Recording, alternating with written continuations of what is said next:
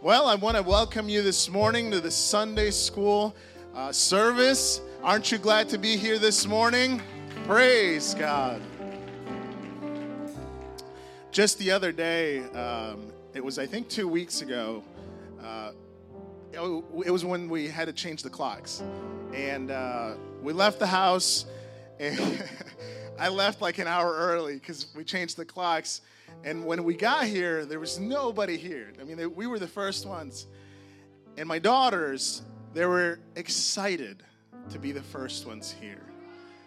Man, is that an awesome attitude for a kid to have?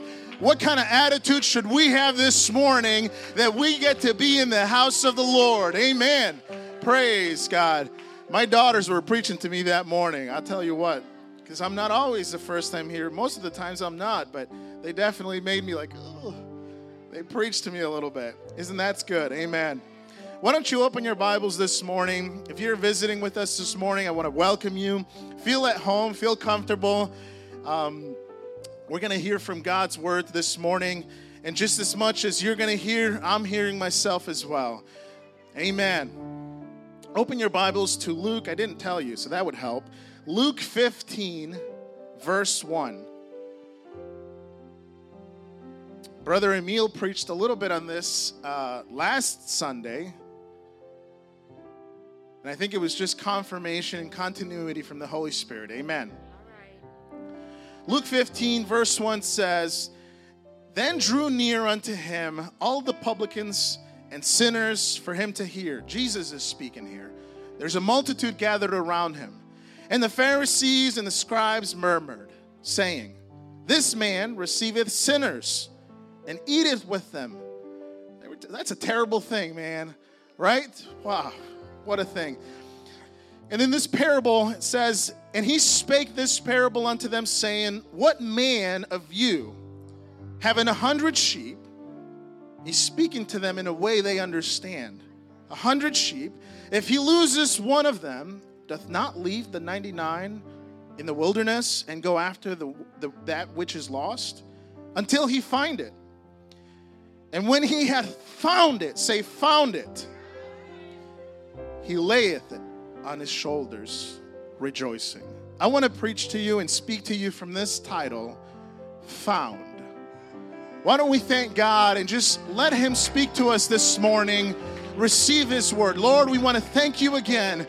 Lord, let us receive your word. Anoint us, Jesus, as we hear from you, and embed your words in our hearts, that we leave to the next service transformed, God, that we come as a different person and we receive to you this morning, God. In Jesus' name, amen. As you're seated, why don't you shout a strong and healthy amen. I want to thank the worship team for leading us in the song this morning. And I want to give honor and thanks to my pastor for giving me the opportunity to speak to you this morning. It is a privilege. I always say it. I say it humbly because it is an honor to carry God's word. We've all read these parables probably time and time again. And every time I read it, I get excited. When I get to the third parable in this story or in this scripture, and that is of the prodigal son. And the reason sometimes I get excited when I get to that portion is because I can very easily assimilate and I can get into I'm a visual learner, and I'm a person who can quickly get things understandably if I see a picture, if I hear a story. And in my mind, I'm like building the story, and I'm building it, and I'm seeing it. And these parables are very descriptive. You know, Jesus is, again, keep in mind, Jesus is speaking to the public. There's a multitude of people, but he's not speaking to a lot of friends here. He's really being almost challenged. And Jesus is being challenged. Have you ever been challenged by people and kind of like questioned and like, well, why do you do it that way? Why do you praise, when you go to a church? Why do you lift your hands? Why do you shout? Why do you jump up and down? And I'm sure your answer is very easy, say, is because God saved me. And there's no other way to thank him but with all my heart, to all my strength, all my soul. It didn't say some of it, right? It says all of it. So if we read on, obviously, he's given this example of the shepherd and the lost sheep. And he's letting them know, just put yourself in that shepherd's shoes. He's bringing them in, right? The Pharisees, people that abide by rules and regulations and laws, and they're experts in this knowledge, right? They feel like they know more than Jesus, and they're almost trying to have him stumble. But Jesus is wise. Jesus has a plan, and he slowly brings them into the story of the shepherd, right? He uses emotions to get into the hearts of these people. And he tells them, obviously, wouldn't you go out and look for it? And in verse 6, he says, and when he cometh, the shepherd that has found that sheep, he called together his friends and neighbors, saying unto them, rejoice with me, for I have found my sheep, which was lost. I say unto you that likewise joy shall be in heaven. Ever one sinner that repenteth, more than over the 99 just persons which need no repentance.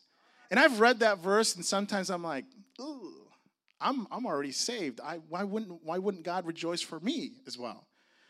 Why do we have to just throw a big party for the one that hasn't repented? And when I was younger, I was always like, what's God trying to tell me there? What is the significance here? And he gives us yet another parable. The lost coin. Either that woman, verse 8, either that woman having 10 pieces of silver. Why does God use the monetary value? Again, remember the environment we're in, multitude of people, Bible times. Silver, it wasn't something that was just found on the streets. It was something that had to be worked hard for. It was a currency, kind of like gold. But silver was very valuable. You're talking about 10 pieces of silver. If I were to give you today 10 gold coins, 10, I think an ounce of gold right now is like $1,300. Oh boy. What, yeah. Somebody give me 10 pieces of gold. If I were to do that, or if you had that stored, and you lost one of those pieces, that is a significant amount. You would take time aside from your day. You would look for it. You would turn every furniture upside down. Sometimes we do that when we lose the remote. Oof. Sorry, I got too excited there. But you would take time to look for it because it's valuable. It's a mean of income to your family. It's a mean of resource that you could provide food. So in the story, Jesus is showing them just how important 10 pieces of silver is to this woman. We don't know much more about the woman. We just know about the situation. Yet another example. And he says, if she lost this one piece, does not light a candle and sweep the house and seek diligently till she find it. And we can go all sorts of lessons about that, about sweeping the house, cleaning your life, right? Separating the stuff that removes yourself from finding Jesus. There are things that may be obscuring yourself, but that's not what we're here for today. And when she had found it, that piece of silver that was missing, she calleth her friends and her neighbors together, saying, rejoice with me yet again, for I have found the piece which I had lost. Likewise, I say unto you. Again, he's saying it now a second time. He's driving the message home. Likewise, I say unto you, there is joy in the presence of the angels of God ever over one sinner that repenteth. So now he's not just saying God rejoices for one person that repentance. He's now saying angels are rejoicing as well. He's starting to widen the picture. He's starting to show them and walk them through what's about to happen. And on the third and last parable in this chapter, the prodigal son. Here is where he kind of lays it all out. If you can't relate to a lady that has 10 pieces of silver, if you can't relate to a shepherd who lost his sheep, you may relate to the next one. And in verse 11, he said, if we read a lot of scripture this morning, is that all right? Amen. Verse 11, he says, and he said, a certain man had 2 sons, and the younger of them said to his father, Father, give me portion of goods that falleth to me. And he divided unto them his living.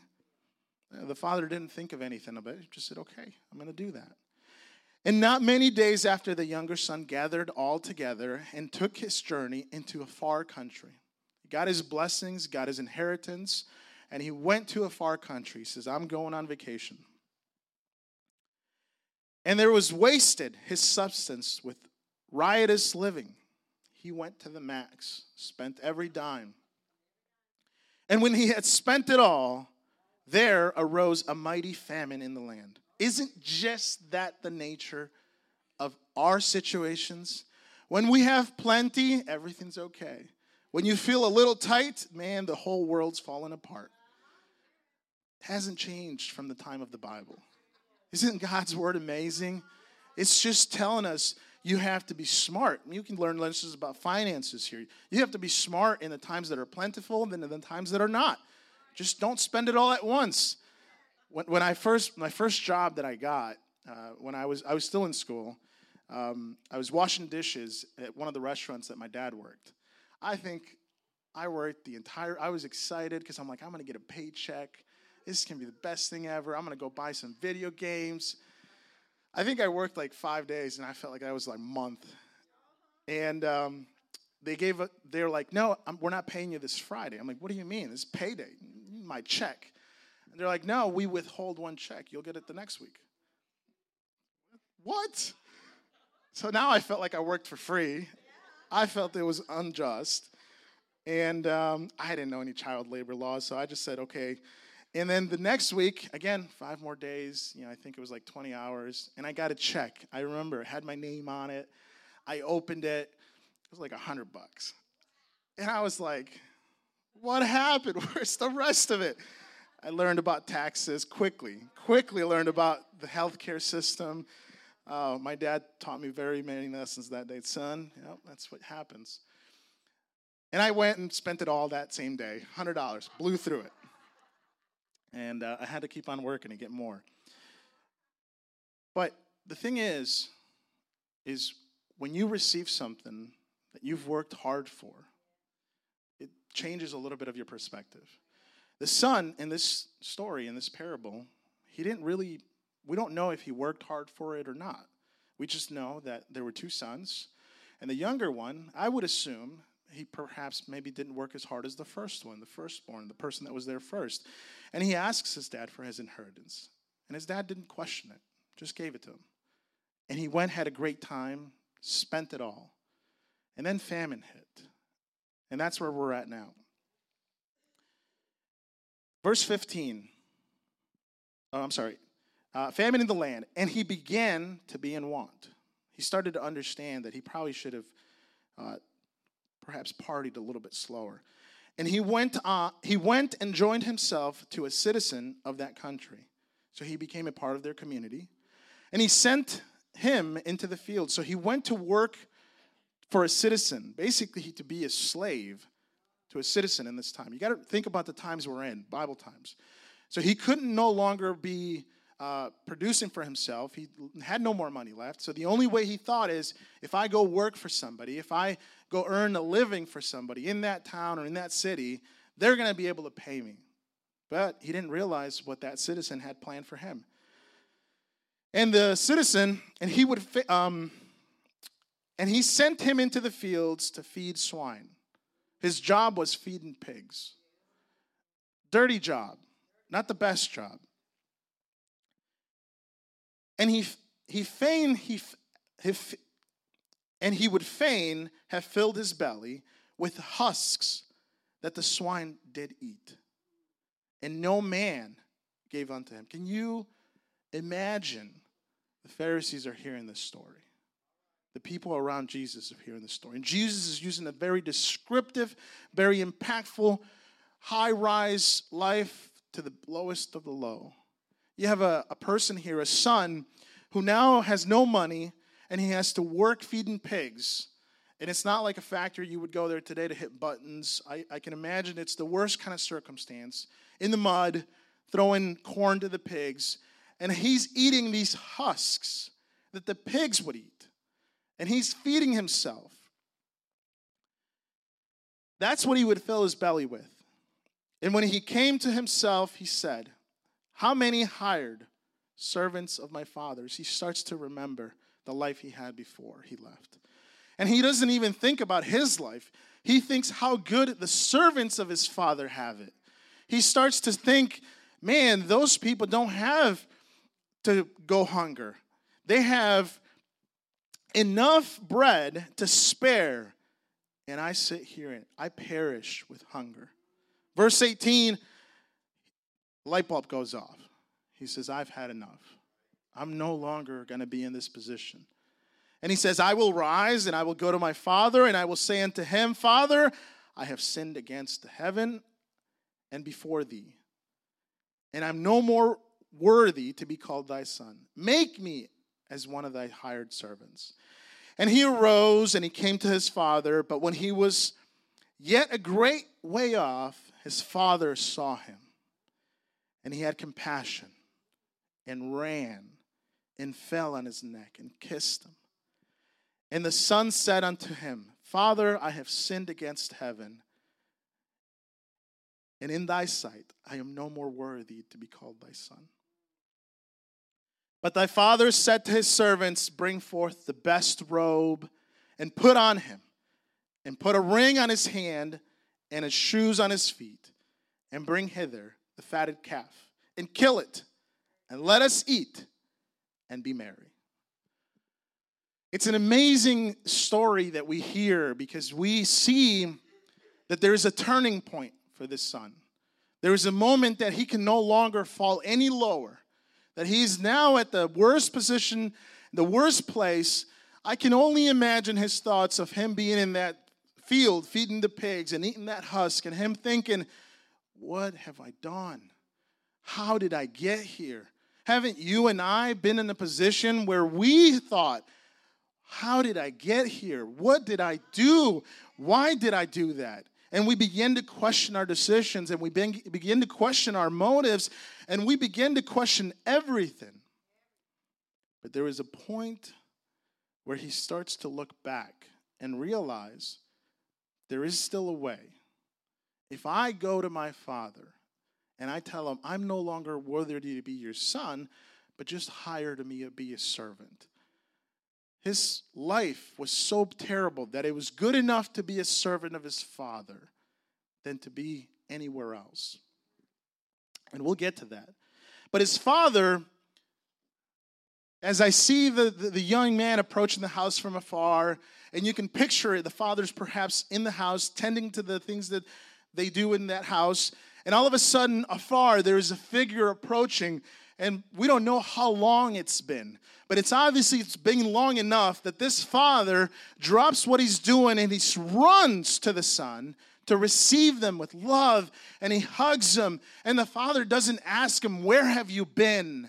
What have you been doing? What did you do with my inheritance? The father doesn't question it. The father just embraces him and welcomes him in his arms, welcomes him in his home, and immediately, listen to this, immediately begins to bless his son again. He asks the servants to bring the best robes. We can quickly overlook what the significance is of the robes. But I looked into this a little bit. And in those times, in the Bible times, ancient times, having robes, or at least the best robes, meant that you had some form of acceptance into a family. So the father asking his servants to give the son the best robes was covering him in righteousness. It was a sign not only to the son, but it was a sign to everybody who saw the son and would look at that son. They wouldn't look at that son the way they looked at him in the swine field. They wouldn't no longer look at that son like he was a peasant. They wouldn't no longer look at that son with a past or a history. Church, are you hearing me this morning? When God covers you with his righteousness, you are not the person that you used to be. When you enter into the presence, into the arms of God, you no longer have a history where people can look at you and remember that is who you used to be. You have left that in the past. You are a new person. You are covered by the blood of Jesus. It is transformative to your life. You are no longer bound to the history that brought you to the place you are here today. When the prodigal son returned, he was given those best robes. God's gift of righteousness. We can quickly look at that. Just as the son was clothed, God clothes us with his righteousness when we come to him, regardless of our past mistakes. How many here have made mistakes? We all have. I make them daily. Just ask my wife. Our sins are forgiven. Can you say amen? I'm happy for that. And we are made clean and pure in his sight. Isn't it awesome that no matter what mistakes we've done, God will still look at you and say, I love you. I don't care what you have done. He looks at you with the love of that father that lost his son and came back. It's no longer about your mistakes. What's important is that you are here today. Amen. In verse 23 it says, bring hither the fatted calf and kill it. Let us eat and be merry. Again, in the Bible times, having a fatted calf and killing it was only for special occasions. It wasn't done on a weekly basis. That's not what they had. We can also look into the other examples where they would bring the best calf and offer it as a sacrifice. The best, the fattest. It doesn't say just go grab the runt of the litter. It says bring the fatted calf, the one that's healthy, the one that's good. I want to show my son just how much he means to me that he returned back home. But again, it's also a message to everyone around that's going to attend this dinner. Everyone that's there is not going to question why, or shouldn't question, why are you bringing the best of the best for the one that left? Haven't we encountered, and we'll read on, haven't we encountered that the moment you start setting foot in the right path, you get people to all of a sudden start questioning and criticizing and murmuring, just as the Pharisees at the beginning of this story? Verse 24 says, for this my son was dead and is alive again. I apologize, I skipped over a couple of things. In verse 22, says, bring forth the best robe and put on him, and put a ring on his hand and shoes on his feet. In those times, a ring, the king usually used the ring as a form of authority. He would seal letters into law, scriptures into existence, and that would be his sign of approval, his sign of authority, his sign of law. The father putting a ring on his son is that lineage of power transfer. Telling him, you, no matter what you did, you still have authority in this household. You still get to act on my name.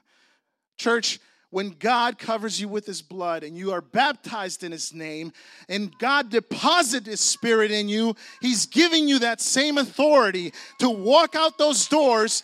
Don't worry about your past. The enemy quickly tells you you're not worthy to be his son. You should be a servant. But God calls you to be his son, his daughter, and you carry the same authority in Jesus' name. We can cast out devils. We can raise and lift those that are sick and afflicted. Why? Because his word says that I can with his spirit and his power. So the father putting the ring on his son, yet again, another symbol to those people around him that say, that man has power in his words. That son carries authority in that household. He's not seen for his past. And then the father asks him to put shoes on his feet. Talk about taking care of somebody from head to toe. The shoes in those times, it was common for people not to have shoes. We look at that today and we see somebody walking out with bare feet and you start asking questions. But in those times, those that did not have sufficient funds to buy shoes, They would have either sandals or bare feet. They would just walk around like it was a sign of common folk, poverty, not to have shoes. To place shoes on someone was a sign of, again, stability, comfort, and wealth, progress. His father reminding the son yet again that even his feet that he would walk on, every step that son takes would be a reminder of the love that the father has. Church, you and I go through the same type of situation every day. We call that grace. Every time you wake up, God's grace is renewed upon our steps. Everywhere we walk, His grace walks before you. Every person you meet, it is His grace and His glory that goes before you. It is not you and I that are walking alone in this earth. And if you feel that way, I remind you in Jesus' name, He walks with you. His grace goes before you. And as we read on, we get to the part where it spoke to me when I was younger, and it still speaks to me today, because sometimes it happens. I'm a human being. I got to kill the flesh. Verse 25 says, now his elder son was in the field. He was working. The eldest of them all. Remember at the beginning? We could assume the eldest was working. He's in the field, he's plowing the land, he's tilling it, he's doing what he needed to do. Now he's got to do double the work. The other son's gone. How hard has he been working, carrying the weight of the family? He's in the field. And he says, excuse me.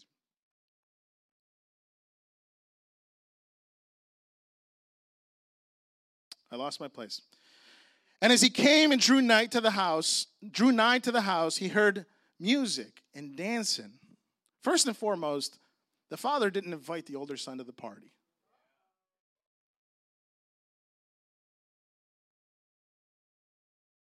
The son was working. I'll come back to that one in a second. And the son called one of the servants and asked what these things meant. What's going on? What's the party? What is this? And he said unto him, thy brother is come. And thy father, the servant, you got to love the servants, right? They tell it all. They don't hold back. Here's an opportunity to get back at the brother. You want to know what's happening? I'll tell you what's happening. Your father killed the fattest calf. He receiveth him. He's safe and sound. I'm sure that's not the tone where the Bible's going for. I'm just taking liberty there.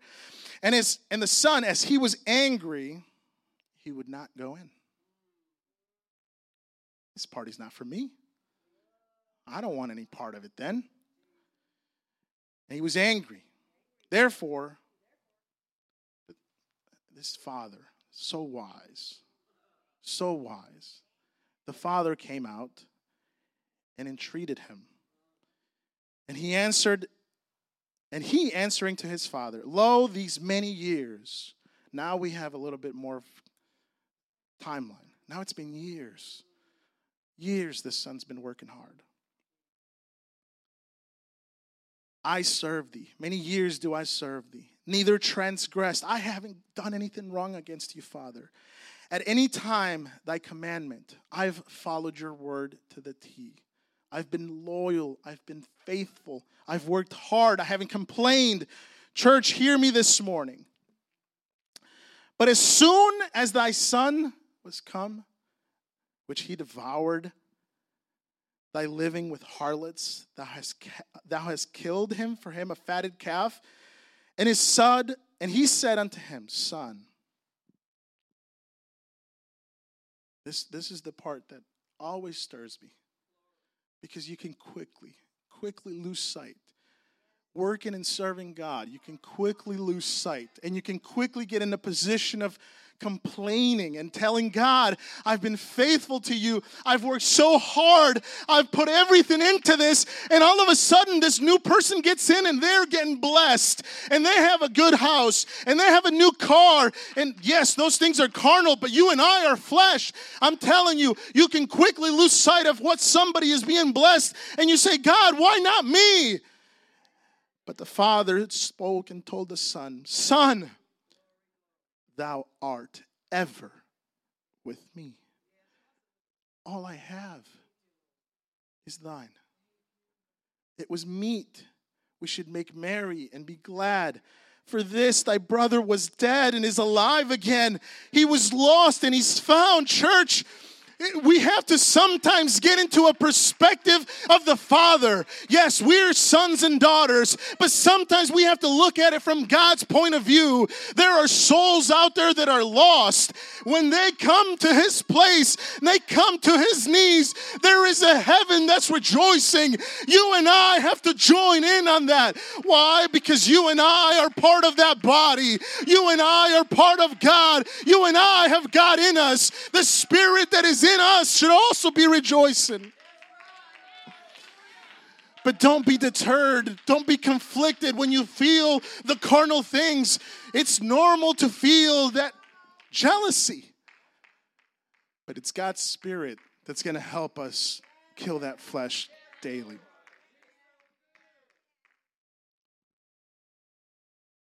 We can look at ourselves in many ways through this parable.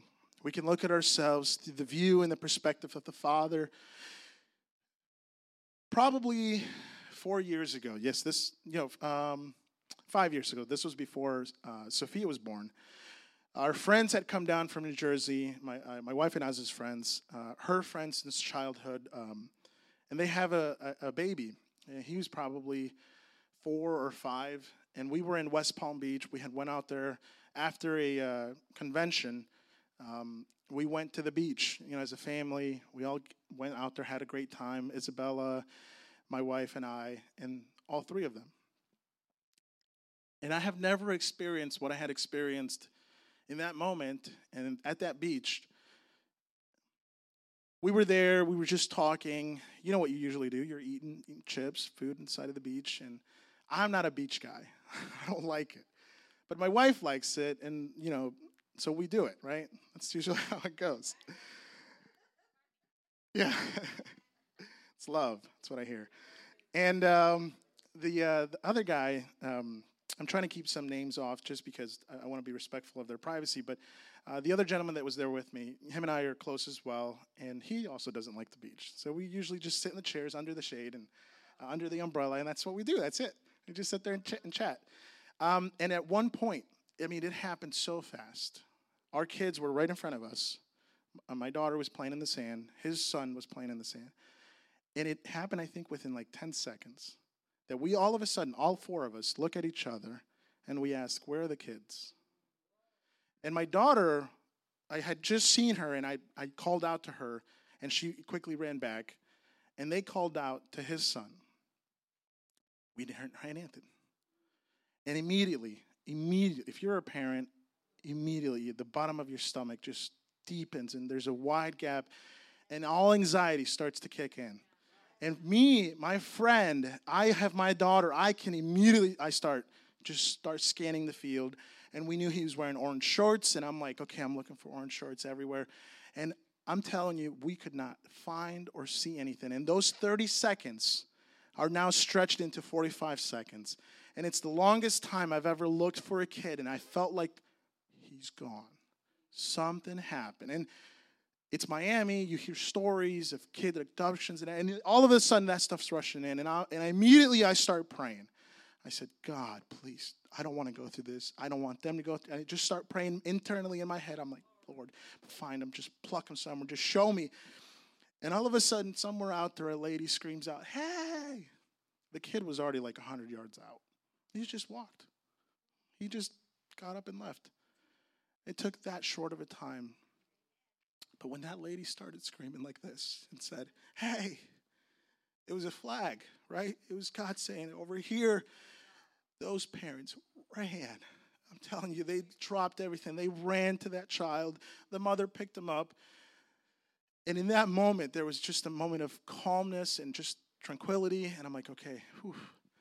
And sure enough, when they got back, they didn't yell at the kid because it's not his fault. The father got a tongue lashing, but it was our duty to watch the kids, of course. Our faults. But in that moment, there was nothing more that mattered to that mom and dad. And I'm telling you that story because every single time someone new steps through those doors, you should have the same feeling. There's a lost soul that's coming in. Here's an opportunity to embrace them, to tell them exactly what you felt when you found Jesus, to help them through those doors. It should be that important. Because if it weren't for somebody preaching to my mom at a store, I wouldn't be here this morning. If it's not for those doors of people coming in and receiving His word, it wouldn't be of the salvation we have today. If you take anything from this morning, let's share the same vision that God has for the lost souls, the burden that it carries. And that doesn't mean you have to go out and preach, and that doesn't mean you have to go out and just do all these fancy things. Just embrace somebody.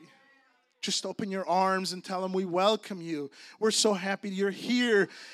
Because they are no longer lost. They have now been found in the position where they can meet the Creator. Have you ever been in a position where you reached out to the Almighty and He answered to you? I have. I've been in a position where I needed something from God, and God says, sure, my son, no question about it. Here you go. You're my son. You're my daughter. I'll take care of you. That is the same thing that those folks that haven't received them will experience. If you can stand with me this morning. In conclusion, in the parable of the prodigal son, we see a reflection of God's boundless love and mercy, no matter how far we have wandered. And oftentimes people say, well, I haven't backslid. I'm still in church and I'm still all of that. I'm not going to call anybody out here because I had to do this to myself. Well, how strong is my relationship with God? How great is my prayer life with God? How good is my devotion to Him? I think of that son in the field working all those years, and I say, man, what a faithful son that is. To see someone depart from the family with half of the wealth, but to see that son still be able to say, even though he complained to God, or even though he complained to his father, he was still in the field working. He was still in the field working. It didn't matter that his brother left. It didn't matter that the value of the riches turned to half. He still worked. I'm telling you, church, we still work. We'll work till the day that God receives us in His kingdom for being a good and faithful servant. His love is boundless. God will welcome us back with open arms. Even though we work hard and we may complain, God still says, it's okay, my son. You're not doing it on your own. I'm still here. I'm going to lift you up. You and I are still going to be merry. I'm still going to share my wealth and my blessings with you.